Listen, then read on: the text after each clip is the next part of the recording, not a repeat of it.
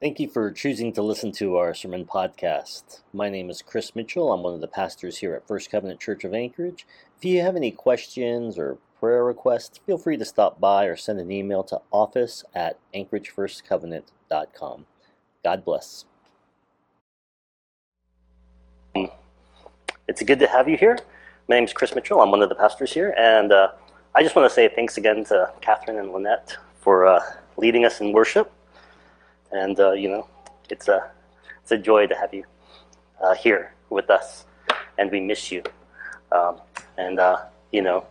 think your grandkids are being a little selfish, keeping you down there in California, but I guess that's just what happens. No, but seriously, it's really nice. If you're new here, worship is not normally like that. We were blessed. So really, you never know what you're going to get here. We believe in being the body of Christ, and so worship changes a lot to reflect who we are. Because look around, we're a multitude, and so we sound different a lot, and that's a good thing. I also want to just say one thing. We have tons of kids here, and that's awesome. And parents, I know, as a parent, I know that when my kids make noise in church, it's very embarrassing for me, and I'm like, shh, knock it off. But I love your kids making noise in church. It doesn't bother me. Really, and it does. It's one of those things where you're more self-conscious than everybody around you. That's signs of life. We like that. So don't feel bad if your kids get a little squirmy. That's okay. That's just part of them growing up and being part of our family. And we need to learn how to embrace them and welcome them into the family. I know we do children's church and stuff like that, and they all go out. But that's not because we don't love them. It's because we want to help them to grow, to be with us. So, of course it's going to be some noise sometimes, but it's a good thing. So, all those things being said, let's get started with a word of prayer. Holy Father, you are good. Thank you. Thank you for family. Thank you for friends. Thank you for refuge from the rain. Lord, we join you. We join together in praise for what you're doing, for what you've done, and for what's going to come. Lord, please open our ears and our hearts to hear what we need so that we can receive it, Lord. And I just pray that that anything that hinders is discarded, is laid aside, Lord. In Christ's name, amen. All right. Over the past few weeks, we've been going through the book of Exodus. We actually took a 2-week break, but we're back to Exodus. And it's the formation of Israel from an extended family clan to a people, a nation chosen by God to be God's people, a holy nation, and the means through which God will eventually offer blessing and redemption to all peoples. And we've been going through the chapters pretty diligently, kind of just to set the stage. So we wanted to make sure that we understand Moses, the main prophet that God was working through, and the states of Israel, the states of the Israelites. But now we're going to move a little bit faster. Exodus is a long book. And once again, I would encourage you to read it yourself during your devotions, maybe a few times, but we're not going to be able to go over everything in the book. So here we are. We're in chapter 5. And we're going to go over 5 and 6. And in these chapters, Moses and his brother Aaron, they go to Pharaoh to ask for the Israelites who are enslaved to be able to go into the wilderness and to make sacrifices to God. And Pharaoh is just indignant about this. He responds. This is verse 5-2. Pharaoh said, "Who is the Lord that I should obey him and let Israel go? I do not know the Lord, and I will not let Israel go. Now, I think one thing I was just kind of thought was interesting was that the Israelites weren't considered Egyptians. I mean, that sounds kind of weird, but the Israelites were not considered Egyptians, but they had been in Egypt for 430 years at this point. And to put that in context, the first European settlement in what would become the United States was in Roanoke in 1587, and that's 436 years ago. So they'd been an Israelite for a long time. They've been in Egypt for a long time. I mean, our Constitution's only 235 years. Okay? You would think that they would have been part of the culture. But then, we'd think that we'd all get along too, and that's not the case. The Israelites, they've been part of Egypt for a long, long time. And it was long enough for Pharaoh to forget the wisdom of Joseph, who first welcomed his brothers, the rest of the Israelite clan to come. But it was enough for Pharaoh to forget the wisdom of Joseph, and for Egypt to forget the wisdom of Joseph's God. And so Moses and Aaron, they go to Pharaoh, and they're asked to take a huge number of people, 430 years worth of people, to go worship another god. Now, just kind of putting it into our mind, what would happen if all of the slaves of that land, right, because all the Israelites were made into slaves, if they just left to go worship another god? What would the citizens of Egypt think? What would it do to the economy for all of them just to go take a little vacation in the wilderness? Or what would it do to the government? What would it do to the faith of the Egyptian people to see this large, massive group go out to worship another god? It'd be a huge blow to that civilization, to the way it was structured. And as I keep saying, Pharaoh isn't just the king. He's a god. Okay, he's the god of the people. And Pharaoh cannot acknowledge the authority of the Israelite God without losing some of his own authority. So instead of letting Israel go, Pharaoh doubles down. He makes Israel work harder, not by supplying all the supplies needed to make bricks, which is what they did. They made bricks. But he had them keep the same quota. And he said, this is Exodus 5:9, make the work harder for people so they keep working and pay no attention to lies. Okay. So the Israelites were already oppressed. And Pharaoh, instead of maybe letting up a little, being nicer, no, he's like, no, I'm going to double down. I am going to make them work harder. I'm going to make them do more, so they don't pay attention to those other gods. They pay attention to me. They know that I'm their boss. His reaction is to further oppress the people. And the Israelites, they cannot keep up their brick production, and they're being beaten and falling behind in their work, and so they appeal to Pharaoh, but Pharaoh just accuses them of being lazy. And he doesn't let the Israelites go out into the wilderness to worship their God. He demands their service. They can't go worship their God. He needs their service. Now, you would think that the Israelites would blame Pharaoh for what's happened, but they don't. Instead, they blame the people that dared challenge the God King Pharaoh, Moses and his brother Aaron. And the Israelites yell at Moses, and in turn, Moses complains to God. This is 5:22-23. Moses returned to the Lord and said, "Why, Lord, have you brought trouble on this people? Why is this why you sent me? Ever since I went to Pharaoh to speak in your name, he has brought trouble on this people. And you have not rescued your people at all." Moses and Israel are questioning God, right? They're doubting God's power and authority. They're saying that Pharaoh is the one with the real power. That Pharaoh has the authority. And ultimately that means that the Pharaoh of the Egyptians is more powerful than the God of Israel. And this is something I want to keep on emphasizing to you. The confrontation between Moses and Pharaoh is not a confrontation between two people. It's a confrontation between the God of Israel and the God of Egypt. It's a spiritual battle just as much as it is physical. And we're going to get into that more next week as we go into the plagues sent to Egypt. But this week, Moses accused God of bringing trouble on his people rather than blaming Pharaoh who oppressed them.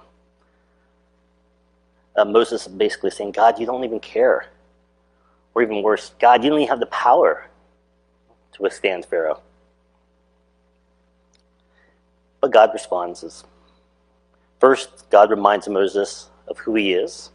And then he reminded Moses of what God had covenanted. He had made faithful promises to Abraham, Isaac, and Jacob.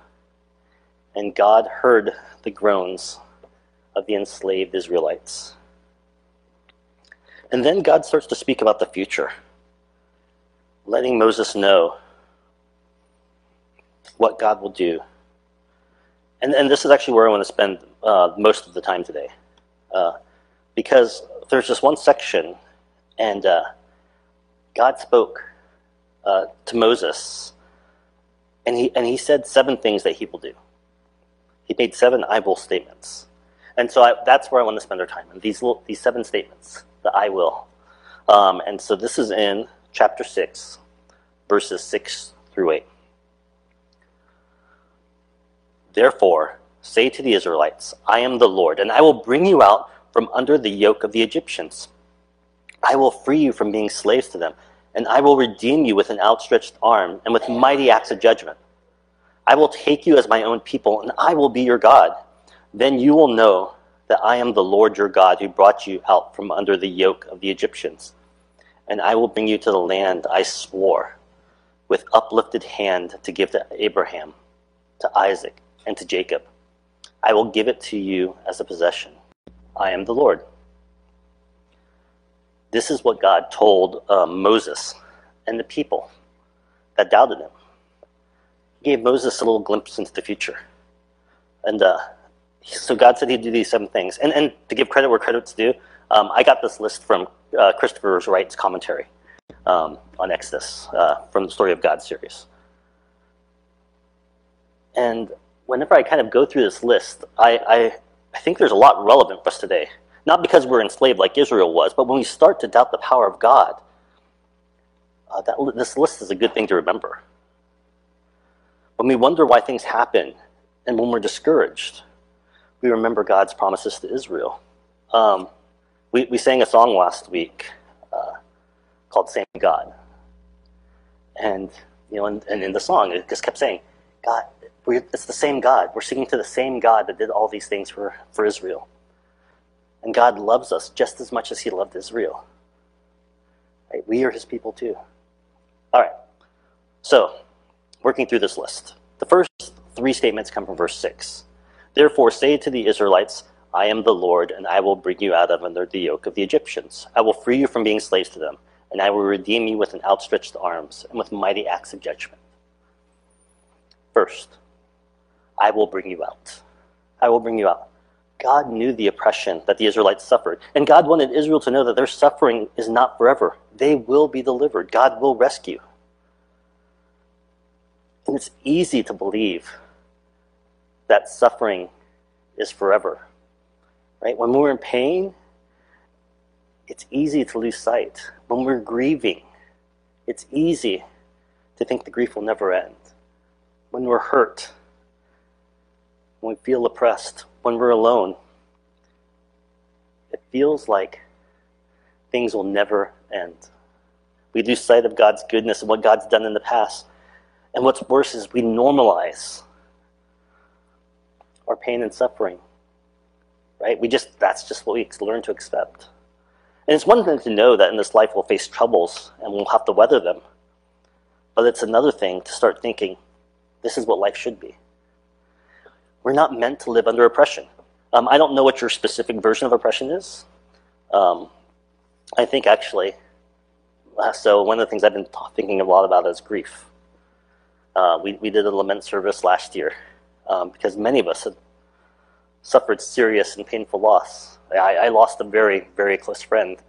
And honestly, one of the reasons why I kind of stopped doing Facebook, because people and family members would post pictures of my friend. And like whenever I'd just see it, I would just like, ugh, I'd just feel sick. So loss of loved ones, loss of past success, loss of jobs, loss of family, loss of sense of identity. God knows our sorrows. God knows our oppression. And God will bring us out. Second thing God says is, I will free you. God isn't just going to bring Israel out of Egypt. He's going to free them. He's going to change their status from slave to free. They're no longer going to be defined by Egypt. They're no longer to be bound in servitude to a false god that claimed their allegiance. Likewise, we're no longer bound by the things that oppress us, right? We need to stop defining ourselves by the things that once enslaved us. There is freedom in Christ. Who the Son sets free is free indeed. I'm a child of God. Yes, I am, right? Like the song says. This is actually something, growing up in Alaska, I saw a lot. I had so many friends that moved to leave situations behind, thinking that moving to a new place would make them a new person and give them a new chance. But after a while, they'd find themselves dealing with the same things. I had a friend with a drinking problem. He thought if he could just move away, from his old friends into a new city, things would be better there. Instead, he just started getting drunk there, in that new place. Even though he left his hometown, he still is not free. He's still caught up in the same cycles. He's still avoiding the same pains. But God said, I will free you. You will no longer be a slave. I will make you free. The third thing God said, I will redeem you. Not only will Israel be brought out and freed from slavery, they will be redeemed. They will never have to go back to Egypt. And Egypt will not be able to come after them because they will no longer have a claim on them. Their claim on the Israelites had been dealt with. It's been taken care of. And we don't have to worry about that anymore. And it's the same for us. Christ is our redemption. There is no need for further payment. And sin, oppression, death, all has no claim on us. It says in verse 6 that God will redeem with judgment. There will be justice. And we're going to be talking a lot more about justice next week. But I just want to say God's judgment is a good thing. It means things are going to be made right. We're going to be made right. Being redeemed is about restoration. And we will be restored. Moving on to the next two statements. They come from verse 7. I will take you as my own people, and I will be your God. And then you will know I am the Lord your God, who brought you out from under the yoke of the Egyptians. I will take you as my own people. Number 4. God will free Israel from Egypt. They will not be left unfettered. Right? If they were just free-floating, they'd be easily captured by the next power to come along. Instead, God tells Israel that they are God's own people. They have an identity. Their freedom doesn't mean that they're alone. It meant freedom from what had enslaved them, so that they can become who they were meant to be, God's own people. And to whom God is going to work to accomplish his holy purposes on earth. Namely, which was to bless all people eventually. God was using Israel as part of his redemptive plan to set free the whole of creation from the slavery of sin and death.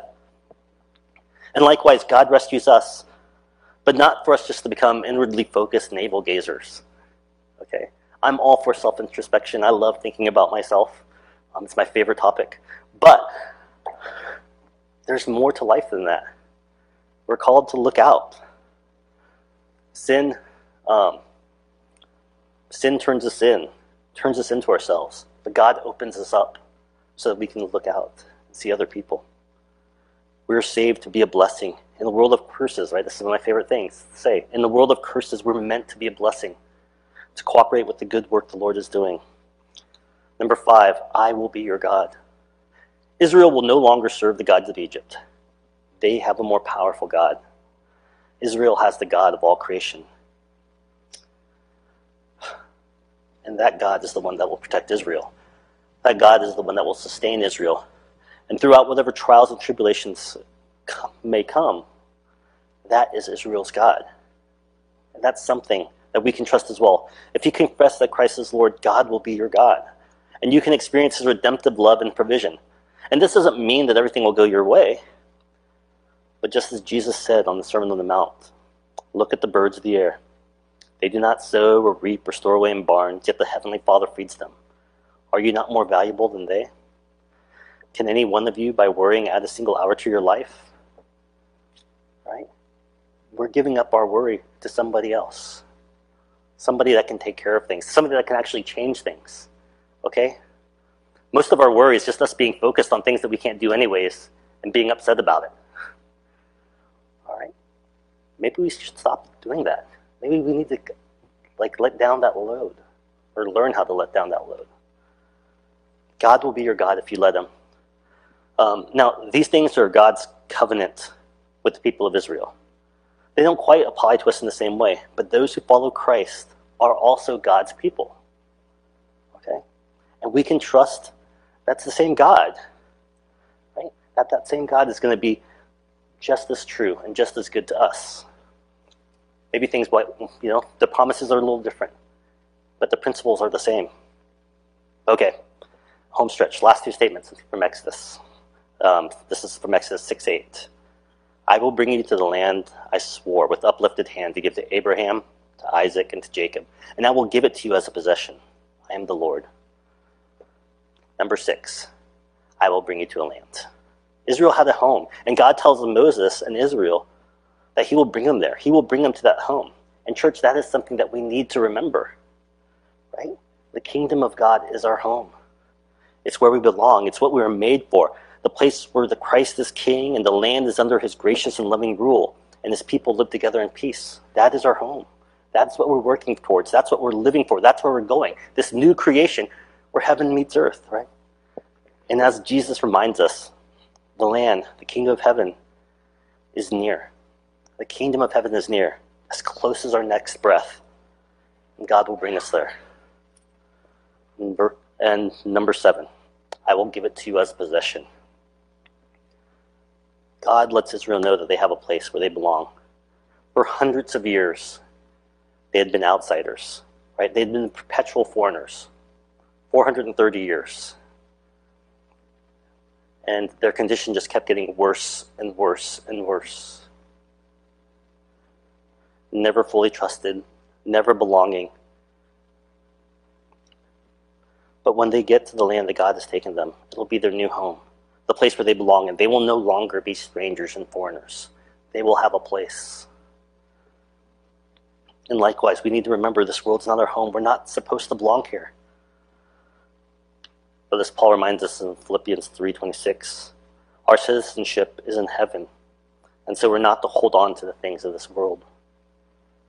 When God says something, it's true. God does not lie. And these statements of what God will do are these things. These are things that Moses and Israel could count on. And as we read through the Old Testament, you can see those promises coming true, how God's working through that.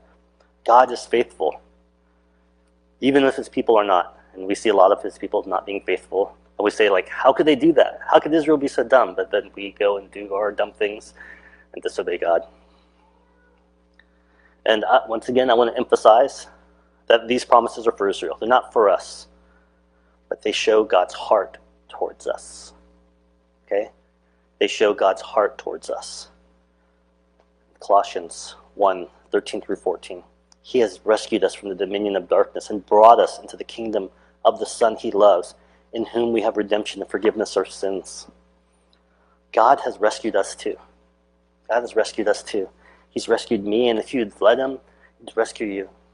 He's faithful to his people. And we can trust in that God. When all seems lost, we can trust in that God. That God will bring us out of our darkness and oppression. That God will set us free. That God will redeem us and make us new. That God will make us his people. That God will be our God. That God will welcome us into his kingdom. And God will make it our home. We can trust that. And I've been saying that the story of Exodus isn't just of one people that's enslaved by another. It's the story of the God of Israel redeeming his people from the God of Egypt. In the same way, your story isn't just about you being lost in sin and oppression and grief. I mean, that's true, but that's not your story. Your story is the story of God redeeming you from the gods of this world. Right? It's a story of God at work, working to redeem your children and your family and your neighbors and your friends and your parents. Right? It's not a story of their faults. It's the story of a God that's at work, fighting and redeeming them all. Right? Redeeming them from the kings and kingdom and gods of this world to bring them into the world that they were meant for. Right? The world that we were created for. A truer, better world. And make no mistake, Christ is one. Christ is one. Right? We're still wandering through the wilderness some, but there's a destination. And it's the same God. God will continue to do it. Let's pray. Holy Father, Lord, we trust. Lord, teach us to trust in your goodness, in your provision, in your love. Lord, teach us how to turn away from the gods of this world to you. Teach us to reject the ways that we worship the things of this kingdom, to worship of you. Teach us how to serve you, how to contribute to what you're doing, instead of the kingdoms of this earth. In Christ's name.